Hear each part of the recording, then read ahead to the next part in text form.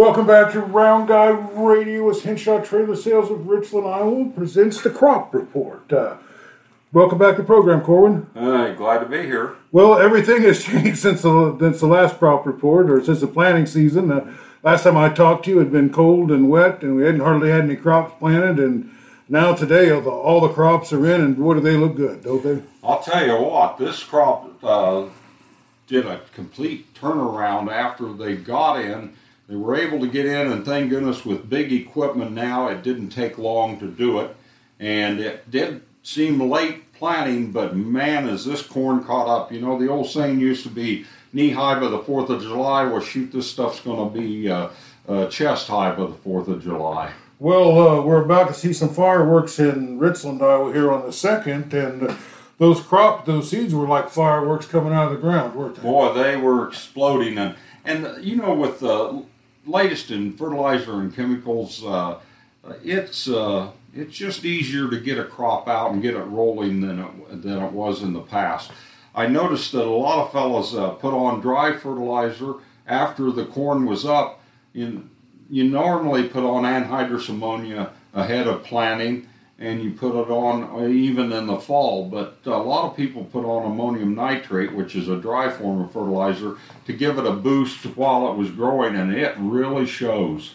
Yeah, I don't know. I talked to a Pioneer seed dealer, and he said that they had some really new seeds out this year that were going to really, make a big difference, and it really looks good. I saw a Facebook post Chuck Grassley had put out, and he said his corn had grown 19 inches in a week. Are you seeing results like that? Definitely. After we suffered through our late planting season, then it seemed like we had ideal conditions. We would have upper 90s, and that would only last for a few days, and then the next thing you know, we'd have a shower of rain, and then high temperatures, and then a shower of rain, and it has just made this corn and beans explode. Well, the corn in particular is just a dark green this year. I mean, the darkest I've ever seen. This is almost black green. Yeah, I mean, a lot of times, you get a little dry and see some yellowing and stuff like that, but I see none of that. Do you? I've seen none of it. There was talk that even by the government were lowering the expectations of the corn harvest because of the late plantings, but I know in this area, I feel like it's still going to be a robust harvest, barring any difficulties down the road. Yeah, so what are the farmers, are they in pretty good spirits that you're talking to? The farmers I talk to, in regard to livestock traders and bale hauling traders, seem to be in good spirits and don't seem to be bemoaning the fact that we've got high expenses, even though I know that's on their mind. Yeah, the things the input costs are ridiculous, and the increases are just tremendous, off the charts, actually. And the fertilizer has been a big challenge. Do you think there's enough fertilizer available? I have not heard of any shortages in this area. No. Well, that's good. At least there's some good news in some industries. And this is going to be a year where we need a big crop because the world's food supply is under a lot of pressure. Well, one thing that's really going to affect the world's food supply is Russia invading the Ukraine, because the Ukraine is a large agricultural producing state, and I think they're having trouble getting it shipped out because Russia is bombing the ports and blockading the ports, creating a lot of havoc. And Ukraine is the breadbasket of Europe. Yes. 30% of their wheat comes from Ukraine. Yeah. And, it's always been a big, throughout time, it's always been, a great agricultural area. And I believe that's one of the big targets for Russia is to get some of that farmland. Well, we're going back to the days of Stalin where they're trying to invade and take land back. And I just don't understand it. I don't understand it either, but I don't also understand the response or the lack of response. Yes, I don't either. It's just like they use this excuse that they're not in NATO, so we really don't have to help them, or we'll just cut them a check. But even we give them $44 billion, but that money seems to be all sitting in Poland and not really doing anything to help the Ukrainians. Yes, I don't understand what Russia thinks they're going to have left if they destroy the country. Yeah, and they seem to be intent on flattening everything, don't Yes. they? And leaving them with nothing and no Yeah. infrastructure to return to and no Right. buildings. And it's just been a mess for the whole world, but at least here in Iowa, we're able to get the crops in, and we're the good Lord's with us, and it seems like we've got a great crop coming in. And anything else you want to talk about, or? No, I just think that we'll be fortunate if this weather cycle continues, where we have some heat and then get some showers, and it sounds like there's a chance of showers again over the weekend. So I think that we're in store for a bumper crop here in this area anyway. Well, are there some concerns? What weather could turn? What could what dangers? Well, I are think there? the only concerns was that there's been some late plantings here. In fact, I'm sure he was putting it away. I hope, but I saw a planter that was dirty today, and I don't know. He might have been planting in some ground that he harvested hay off of. Yeah. And beans planted or any crop planted this late is not going to be a bumper crop. But I think there's going to be a bin buster this year, and maybe one like we've never seen. I think the potential is there, and this corn has really turned around. Yeah, and I've been driving. I just went to Florida and back, and I saw good crops all the way up and down the way and everywhere. But there just isn't. There isn't agrarian states like Iowa out there. You start getting into Missouri, and it just starts to diminish. And I traveled Illinois a lot when I was a young kid. My dad was in the racehorse business, and we raced all over that state of Illinois. And I used to see all those crops in the northern half of Illinois, and I'd think, how in the world could Iowa compete with that? But the difference is Illinois also has southern Illinois, and that just is not near the producing land that Iowa has. The whole part of the state of Iowa is big producing, not just half of it.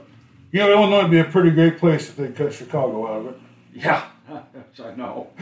Yes. They get along with their neighbors a lot better, I think. Well, Illinois is having a lot of trouble. They're about $13 billion in debt, and I think they have to borrow money off of the states that have joined them, or at least have their credit jump on the states that join them to even get money to operate their states. So they've got a lot of issues, and yeah, I think it goes back to probably Chicago. Yeah, Illinois' government could take financial lessons from California. That's how bad they are. Yeah. Well, speaking of racehorses, you have a racehorse that just won a big race. Let's talk about that. My nephew, a lawyer up in Des Moines, and I purchased a yearling 2 years ago, and he raced some last year, and he got a win, but he was big and really growthy, so he hadn't fully developed yet. His knees were what they call opened and hadn't closed yet. So we had high hopes for him this year, and so far he's won 2 races, not including a qualifier, which would make it 3 races. But he won a big race last night and lowered his record by 2 full seconds, and he looks like a colt that's going to develop and go on. He's a standard-bred trotter, 2-year-old, and he's racing in Hoosier Park in Indiana. And then we have him staked late in the season to the Breeders' Crown, which is a grand finale for harness racing at the late fall.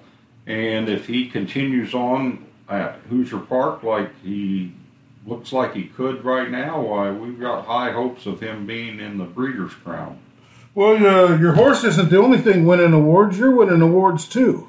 Well, that was somewhat of a surprise in this day of COVID. It's hard to get product.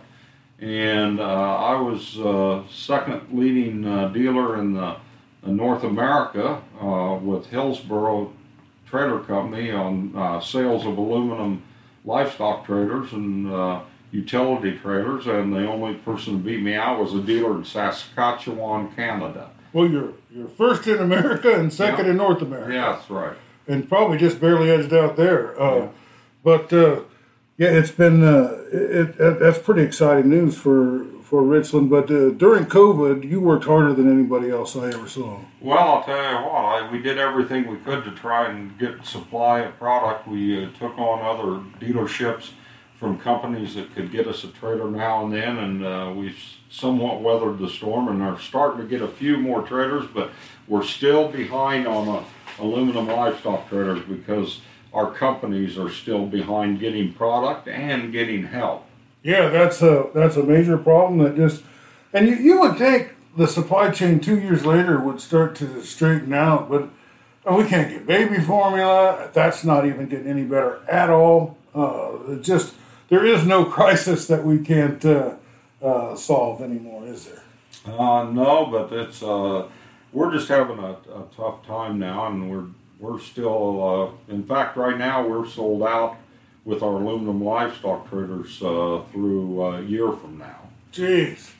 Yeah, I talked to some tractor dealers, and they were saying, parts are really hard to get. There was a guy that bought a tractor last year for plant season, drove his brand new tractor for a half hour, needed a part, and didn't get it until plant season this year.